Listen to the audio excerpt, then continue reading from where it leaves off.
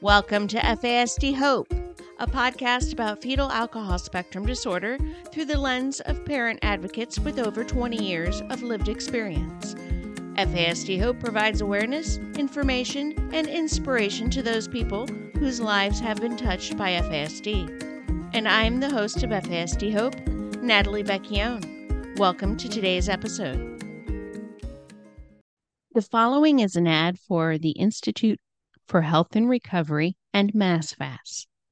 The Institute for Health and Recovery's mission is to develop a comprehensive continuum of care for individuals, youth, and families affected by alcohol, tobacco, and other drug use, violence and trauma, mental health challenges, and other issues.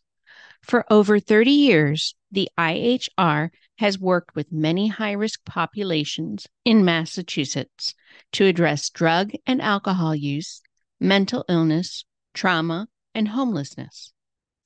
IHR specializes in innovative services, training, and evaluation focused on addressing the unique needs of the underserved families, women, and youth. IHR's treatment programs provide holistic interventions for hard-to-reach and high-risk individuals and families. IHR's training and capacity-building programs provide research-based information to staff working with those affected by substance use and other co-occurring issues.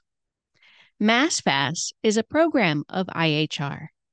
FASD serves as a centralized resource for issues related to FASD in Massachusetts. FASD provides FASD trainings upon request to a variety of state and local organizations, including schools. FASD also provides resources and support to families of children and young adults who have an FASD. This includes support groups, outings, and trainings to families. FASD also provides FASD prevention, identification, and intervention training and resources to the DPH and BSAS licensed ambulatory and residential treatment. To learn more about FASD, visit massfast.org. That's massfas.org. The Institute for Health and Recovery and FASD are both proud sponsors of the Run Fast, Run FASD 2023 virtual 5K. And now today's episode of FASD Hope. Welcome to today's episode. My favorite episodes are all about FASD with Dr. Jerrod Brown because Jerrod is a treasure in our FASD community. He is just a wealth of knowledge and experience, and Jerrod makes everything that we want to know related to FASD so tangible and accessible, especially for us family members who are still learning as we go. So on that lengthy introduction, Jerrod Brown, my friend, welcome back to FASD Hope. Thank you, my good friend, and thank you so much for the kind introduction and honor to be here. Thank you. And before we start talking about today's topic, which is energy drinks, caffeine, and high sugary drinks, which I know many listeners will be interested to hear our conversation, fill us in about your upcoming book. Yeah, I've been working on a workbook that, again, focuses on everything sugar, and probably about halfway done with it right now. And I've been doing more and more talks, more and more podcasts on all kinds of topics related to sugar. I think I did one on autism and sugar, one on criminality, really taking a deep dive into the world of sugar because I just find it fascinating. And everywhere I turn, everybody I know seems to have a unusual relationship with sugar.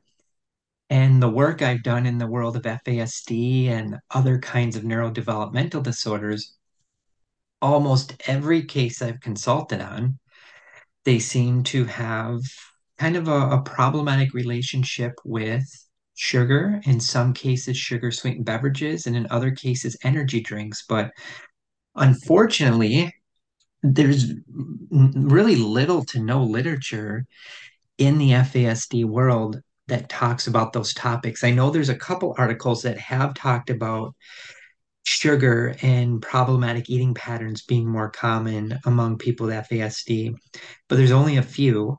And as far as I know, if anyone knows different, I've never seen an article that has tackled the topic of energy drinks, even though I've witnessed it professionally and I hear frequently from caregivers I talk to that their child, their teenager or adult who has FASD seems to like the energy drinks. So we're going to tackle this really important topic today because excessive consumption of energy drinks and sugar sweetened beverages, without a doubt, are a threat to our brain health, our body health. And people that have FASD already have underlying, obviously, brain based deficits. So this can just kind of add fuel to the fire, unfortunately. So that's one of the reasons why I want to talk about this. I'm so glad, Jerrod, we're having this conversation because personally, we have encountered this. I want to say, I want to call it this addiction or this craving that our son has for these energy drinks. It started a few years ago, and I know many other families that I've spoken with, when they have, when their kids are of teenage years and young adult years, the access to these types of drinks is so easily accessible. So their kids are able to get it. And one of the first things I was told, way back when we first received a diagnosis, was that watch out for energy drinks, high caffeine drinks, those little energy shots, anything like that, because those can really not only wreak havoc just in general on someone's body and someone's mind, but if you have a loved one who's taking psychotropic medications, which we know a majority of individuals with FASD have those co-occurring mental health diagnoses. So those medications come into play. I've been told by pharmacists, by practitioners, by researchers, stay away, do everything you can to have your child stay away from energy drinks, and caffeine, and like really high caffeine consumption. So yeah, personally, and as a podcaster, I'm really interested in this topic. So before we start talking about this topic, once again, I view a healthy diet as a protective factor. Can you talk just quickly about that and how, a poor diet really just in general wreaks havoc on our loved ones with brain-based diagnoses? Yeah, you bet. And I always say this, this is for educational purposes only. Please Yes. talk to your healthcare provider, or qualified nutritionist. Don't go out and like develop a nutrition plan. But Yes. if someone consumes a high degree of sugar sweetened beverages, energy drinks, that is not part of a well balanced, healthy diet. When we think of diets that are focused more on just poor quality, be aware of the Western diet. Sometimes that's been called the standard American diet, the SAD diet. Sometimes I've heard it referred to in the literature as the sweet meat diet. So basically, these are diets that are full of processed foods, could be sugar sweetened beverages, lots of trans and saturated fats, lots of added sodium, and typically these kind of diets don't have a lot of fresh fruits, vegetables, whole grains, nuts. So if someone consistently eats processed foods, gas station foods, fast foods, goes out to eat constantly, those would be pretty much falling under that umbrella of the Western diet. When you think of the Western diet too, be aware of like ultra processed foods. You'll find tons of research that talks about ultra processed foods. If you pick up a label of a food and you look at it and you can't pronounce 95% of the ingredients, that's a pretty good chance that that's an ultra processed food. Carbonated drinks with lots and lots of sugar are a type of ultra processed foods. Packaged meats, packaged snacks, ice cream, candies, even mass produced kinds of breads and buns and cookies and biscuits, and even yogurt that's loaded with sugars and fruit punch, and even certain kinds of cereals and certain kinds of energy bars, if they're just loaded with lots of preservatives, tons and tons of added sugar, those would be types of ultra processed foods. So just something to consider.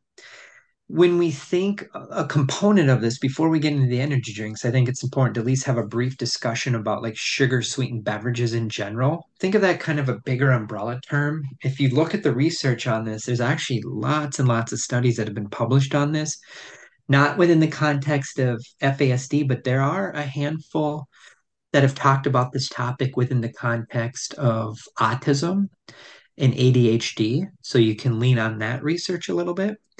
But think of sugar sweetened beverages as a type of liquid carbohydrate. And the research on this, and if you go online and look at like leading authority kinds of organizations, these are a real threat to our health. There's really no health benefit associated with consuming these kinds of beverages. And some studies say that this might be the single largest source of added calories and sugars in the United States diet. So this it's common. I used to drink these beverages as a teenager and kid. I didn't know any better and stuff, and lots of kids do it. They can probably get away with it here and there when they're younger. As you get older, if you're consuming these beverages day in and day out, it can wreak havoc on the brain and body. Some of the different kinds of beverages that fall under the umbrella of sugar sweetened beverages would be energy drinks, certain kinds of fruit punches, particularly fruit punches that are just processed in a factory, just loaded with sugars, loaded with dyes, those kind of things. Also, be aware of like non diet sodas. I don't want to scare anybody, but you look at some of the research on diet sodas and aspartame and what that's maybe doing to the gut and how it is linked to more inflammation. Not a good thing. People that drink a lot of slushies, sweetened coffees, sweetened teas, sweetened vitamin waters, these are all kinds of beverages that fall under this umbrella. So be careful. Talk to a nutritionist. If like someone is consuming like these vitamin waters, they might not necessarily be that healthy for you. I mean, look at how much sugar's in there and other added contents. If you look at the sugar sweetened beverage literature as a whole, and you kind of pull together all the consequences that are talked about, it talks about allostatic load, wear and tear in the body, increases inflammation. In some cases, excessive sugar sweetened beverage consumption may be associated with increases in loneliness in some cases. There's a couple studies that have talked about the connection between loneliness and higher consumptions of these beverages. Asthma may be impacted by this, cardiovascular issues, non alcoholic liver disease, obviously, obesity, gout has been talked about, hyperactivity. It can weaken one's bones and increase the risk of fractures, some studies show. Other studies have talked about this within the context of having a negative impact on executive function and self regulation abilities. And we know that those are core issues in people with FASD without adding these into the diet. Yes, so it's making it worse. Absolutely. It's just fuel on the fire. I mean, the list goes on in terms of the consequences associated with sugar sweetened beverages. But it's important to also understand maybe what are some of the drivers behind this, the possible correlates that may increase the risk of this. Affordability is talked about a lot. They're cheap and they taste good. People that have poor parental modeling, it's also talked about. So if a child's in a home and the parents are consuming these beverages day in and day out, those kids are going to be much more likely. Kids that live a sedentary lifestyle, they don't get a lot of movement, may be more likely to consume these kinds of beverages.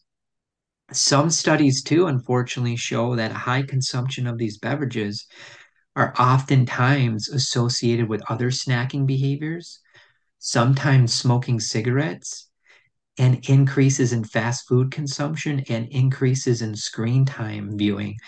And you start piling all that together. I mean, that wreaks havoc on the brain and body, and it can absolutely impact social health as well. Natalie, So, I'll kick it back to you. yeah, so I'm so glad we're taking a deep dive into this, Jerrod, because two things struck me as you were sharing this. First of all, it's this vicious cycle. If you're already, I would say, if you're already trapped in a diet that's poor, an unhealthy diet, plus consuming these excessive sugary beverages, excessive caffeine, everything. It's this, you have to detox from it. You have to get that out of your body to start healing. So that's the first thing. Most of us don't realize that we're eating unhealthy until I want to say it's too late, until something happens that makes us pause to say, hey, my health could be so much better if I, swapped out this for this or whatever. And then the second thing is you really, that whole equity of healthy food and the equity of healthy water. We know that there's that disparity, especially in areas of our country, areas in the world where there's low socioeconomic status and just low access to things like healthy fruits, healthy diets. You go, like you said, you go into just a convenience store or a gas station, and you have a whole row devoted to all of these drinks, all of these, high sugary drinks, and then a whole row of candy. And, maybe like you might see a little basket on the counter of bananas and apples if you're fortunate to be, you know. So there's really that accessibility, that poor accessibility, which I really hope that, just communities, uh, people listening, organizations can get more out there to our kids, to our communities that don't have access to things like fruit, healthy water, healthy foods, that kind of thing. So this is really a deep dive. So I used that example of you walk into, say, a gas station or a convenience store, and you see a whole row of energy drinks or very high caffeine, very high sugar drinks. It's an ongoing battle, with with what we can only, coach and help our kids so much. They're going to, if they go into a store, say as a young adult or as a teenager, they're gonna gravitate towards these things. Yeah. Let's talk about some of those reasons why they're so gravitated. You mentioned it, and you mentioned some of these examples, but also, can the fact that they already have executive functioning deficits, that they already have um, high impulsivity and low impulse control, are those playing into the factors of I'm going to reach for, an energy drink versus I'm going to reach for bottled water? Well, I do think so. I mean, if someone has executive function impairments, yeah, connecting the dots can be a little more tricky, or you're less likely to be able to delay gratification. You brought up the socioeconomic status that is absolutely talked about in here. And in some neighborhoods, you may not have access to a healthy grocery store. You may have access to a convenience store or a gas station in your neighborhood.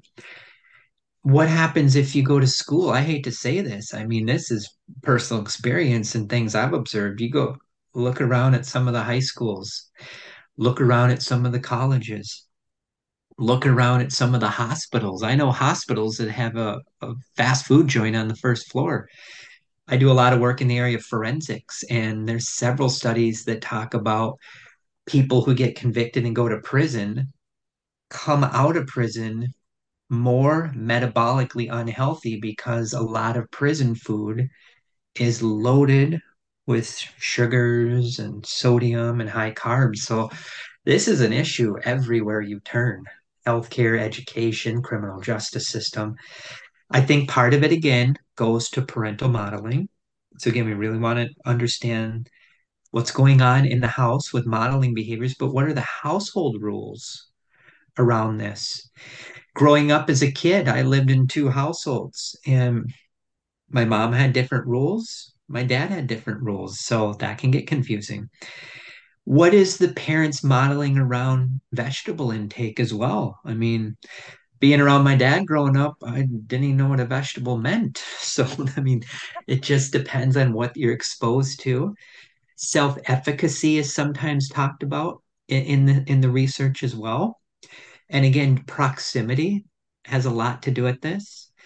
What kind of friends does that individual have as well? I mean, if you have a friendship network and you're always going to the drive-through and you're going to gas stations, well, you're probably more likely to eat that way. But not too many teenagers I know when I was growing up thought about this stuff. A lot has to do with our knowledge of nutritional habits, our attitudes around nutrition, our perceptions around this, and even cultural aspects can play into this in some cases. So those are a few things that we absolutely need to take into account.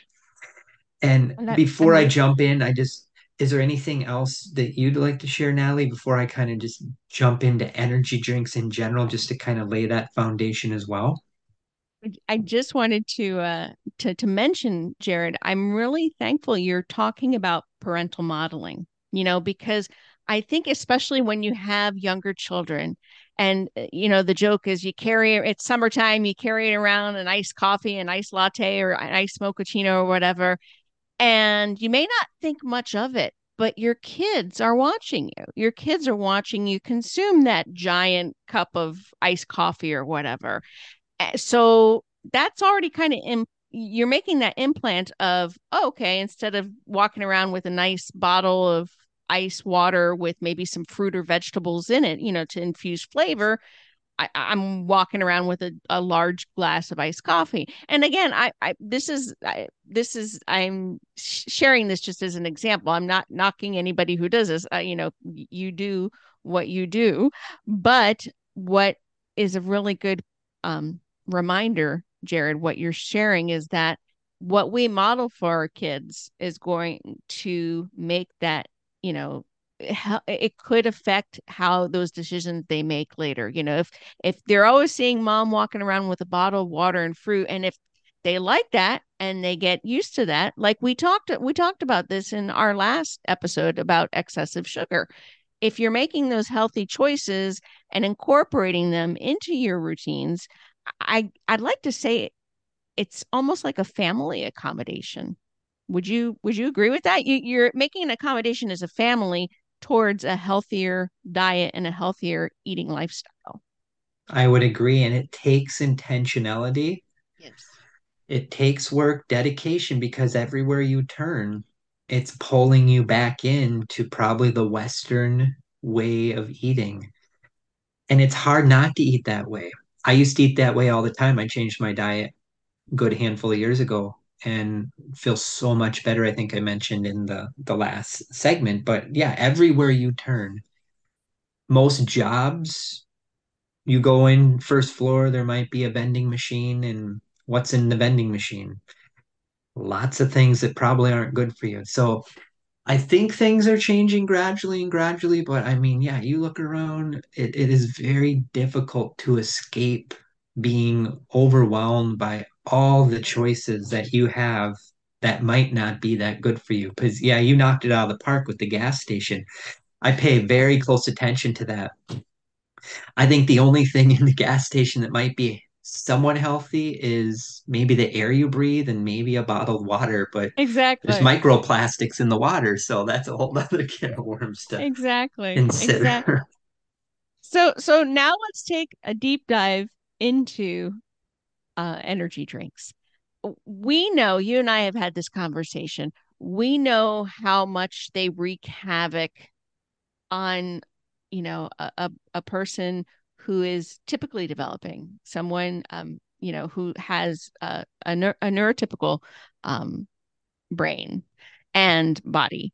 Now let's talk about energy drinks and how they specifically wreak even more havoc on someone with a brain-based diagnosis such as FASD. And the example that I shared personally was from several people, several professionals saying these types of drinks will affect medication, and again, we're talking informational, we're sharing this as information and education. Please don't use what we're saying to substitute any, medical or clinical advice. But that really stuck with me, that these types of drinks are going to affect medications. Let's talk about how energy drinks wreak havoc on the brain and the body. When you think of energy drinks, think of beverage. So it's something you drink.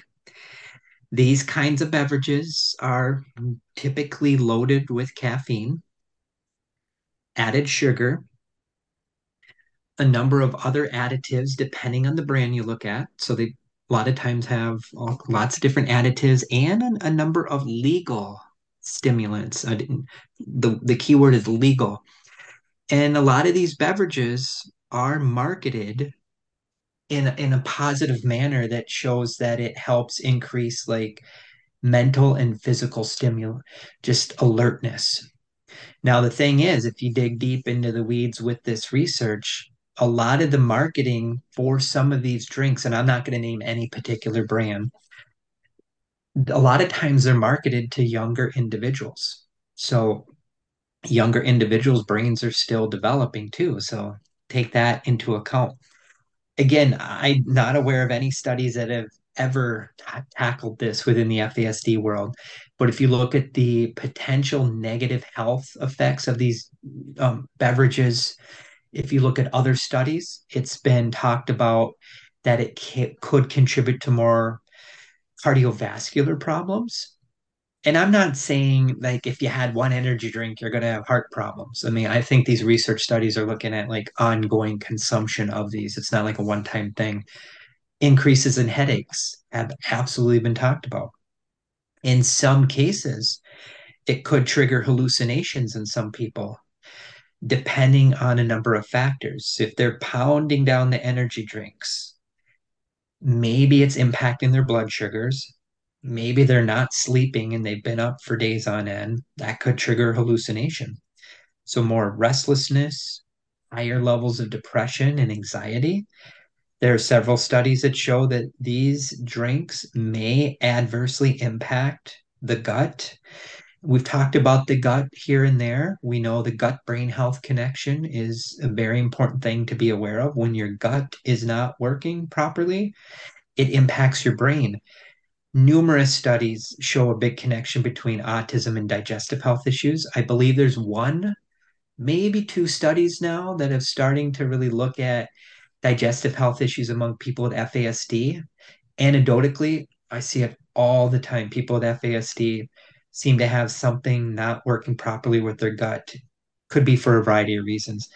These drinks, in some cases, are linked with more diabetes, obesity, certain kinds of cancers, dental problems. The list goes on. And in some cases, depending on the way we eat, and if we consume a lot of these beverages, and maybe someone skips breakfast and they just have these beverages before they go to school, could crash their blood sugar levels. When someone has blood sugar dysregulation, it can absolutely impact their mood and their energy. Be aware of the topics of hypoglycemia. That's when your blood sugar levels get too low, hyperglycemia too high, and blood sugar dysregulation is very common among lots and lots of people, not just people with diabetes, but sugar sweetened beverages have been linked to more blood sugar dysregulation. Extreme stress, chronic sleep deprivation, skipping meals, lack of exercise, these things can have an adverse impact on blood sugar dysregulation. There are multiple ingredients in energy drinks that, depending on the brand that someone gets, so caffeine is at the top of the list. Some of these drinks, again, are loaded with sugars. Some of these drinks have lots of artificial sweeteners or aspartame in it, but some of these drinks too are loaded with like vitamins. So on the surface, you see all these vitamins and it may think, well, that's really good for me. Not necessarily, because now you're having tons and tons of caffeine and tons of sugar. And if you look at some of the research among children who consume a lot of these beverages, it may increase depression, increase in stress, anxiety, in some instances, higher levels of self destructive behavior. And a couple studies show that it may increase violent behavior and risk taking behavior among certain adolescents. Again, there's a lot of variables we need to take into account. But some of these studies, too, also show that adolescents who consume a high degree of energy drinks may be at an increased risk of developing a substance use issue related to alcohol, tobacco, and cannabis, and even non medical use of prescription drugs. These are all talked about in the literature. And some of the other high risk behaviors that have been talked about in this literature is that it could increase sexual risk taking behavior and risky driving behavior as well as that person gets a little bit older. So I'll kick it back to you, Natalie, for a minute. See what you're thinking on any of that stuff. I'm so thankful we're talking about this. You're talking about the effects of energy drinks on all aspects of health. And I'm so glad we're taking a deep dive into the emotional aspect of, what happens when you consume energy drinks, and then particularly if you have an FASD or if you're living with another brain-based diagnosis. And our goal, our goal for our loved ones is, and I would think that, just anybody's goal in general is to have emotional regulation, emotional stability, emotional things are regulated. And we know that when you have a brain-based diagnosis, such as an FASD, you have more emotional dysregulation. You have more sensory dysregulation. That's actually something I want to ask too, Jerrod.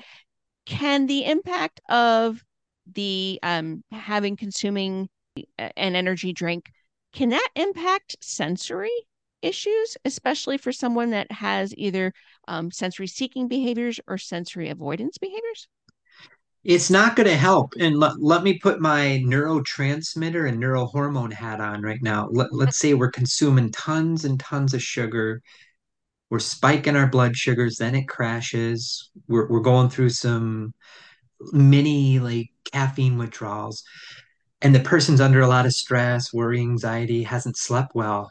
There is a very high likelihood that it throws off their neurotransmitters and their neurohormones. And when our neurotransmitters and hormones are off, increases in negative mood and negative thinking, more daytime fatigue, low energy, insomnia. That in and of itself, when our hormones and neurotransmitters are off, we may consume more sugar food because maybe our serotonin's off. It can contribute to more headaches, body-based complaints, and then all of these things can converge and contribute to more sensory issues, more self-regulation problems, that inability to kind of self-soothe and calm down. So our whole body at a cellular level and a neurological level are not working at optimal levels. It just throws everything out of whack. And we want to get back to homeostasis and balance. But you consume tons and tons of caffeine and you're skipping meals and you're pounding down the fast food. Good luck getting back to baseline. Your body is probably going to crave more and more of that after that feeling of fullness goes away and it comes back, and a flood of anxiety in some cases can happen. You're not sleeping well. It spikes our inflammation in our body, and the list goes on. That's kind of what maybe is going on at the cellular biochemical level. And then those manifest themselves as sometimes more irritability, more anger, more up and down mood swings. So but there is some research that points to the fact if you're working with kids or teenagers who are up and down all over the map behaviorally, Is their blood sugar levels off? Is their gut off? Are they sleep deprived? There's a good chance that, yes, something in their body's not working properly. So if you're a professional, you work with people with extreme disruptive behavioral patterns, you do well learning about the gut, hormones, inflammation, blood sugar dysregulation, sleep. Those are all things that can help calm the body down and help people not have these extreme mood swings. Homeostasis was exactly the word I was looking for, Jerrod. That's what we all seek, on and I'm so glad we're really diving into this because on a cellular level, and we spoke about that in our last episode. And if you haven't listened to our last episode, go listen to it. It's excessive sugar consumption. Um, we, Jerrod, you spoke about how a poor diet and excessive sugar affects us on a cellular level. And that's what it sounds like. Energy drinks, high caffeine, these energy boosts kind of drinks, things that, like you said, it's very deceiving. They market it as, oh yes, and we have vitamins, or this will give you more energy, or this and that. But what I think we all need to realize is, especially when you have a loved one that has a brain-based diagnosis, such as living with an FASD, what these types of drinks are essentially like liquid fuel for the fire of dysregulation. If I we're like that. talking That's about, great. I think that might be a hashtag for this episode, Jerrod. It's a fire of dysregulation, and our, as loved ones, as family members, as anyone, community healthcare professionals, if we see dysregulation as this fire and we want to keep it in control, obviously we can't put it out. There's no cure for dysregulation. However, and oh, this could be a book, Jerrod. What we need to do is control it. And one of the ways we can control it are things like, how can we control it? Healthy diet, consuming more water, parental models, good environmental models. We could list so many things. What is going to be like fire fluid, like liquid, fuel fluid, and that's going to be these types of drinks. It's essentially going to be like make the fire just, like it would just be ignition for Yeah, this, absolutely. for this fire of dysregulation. Oh my goodness, that I'm going to hashtag that, and I might even trademark that. So we took a deep dive into this, Jerrod, and I'm so glad we did. Let's talk. We always like to end not only with hope, but before we end with hope, I want to end with some resources. What are some things that parents and loved ones and anyone can do to help just, if you're in, this if you're in this energy drink consumption habit, how can you, get out of it? And if you're the parent or caregivers of littles, what can we do to model so that they don't, there's always going to be a chance that they will turn to these types of drinks and these types of beverages. However, what can we do as protective factors to help them and just provide resources, and how can we say, okay, what can we do to regulate this? In the sugar sweetened beverage literature, multiple interventions are talked about. Consulting with a nutritionist would probably be at the top of the list. It talks about really promoting self regulation training. So, really focusing on improving self regulation, and executive functioning interventions can be very, very helpful.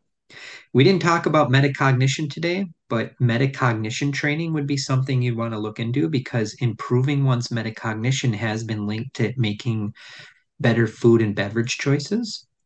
Reducing the screen time that you do and allow your child on the screen is talked about. Just getting education about the topic. So, just learning about this is empowering, and it talks about just the very nature of learning about some of these things can help us make more informed choices. Anything we can do to improve parental self efficacy, promote emotional intelligence, promote self esteem, utilize optimism and strengths-based approaches, and also reducing a sedentary lifestyle are talked about as potential interventions. In the general nutrition literature, it talks about increasing one's health literacy and nutritional literacy. So basically, that is like learning how to read food labels more effectively, just having more knowledge and awareness around what you eat, why you eat it, when you eat it. Those kind of things can be very, very helpful. I'm a big fan too of the self compassion literature. And in the self compassion literature, it does talk about people that have greater levels of self compassion are more likely to engage in like health promoting lifestyle behaviors as well as a whole host of other positives. So those are just a few things to take into account.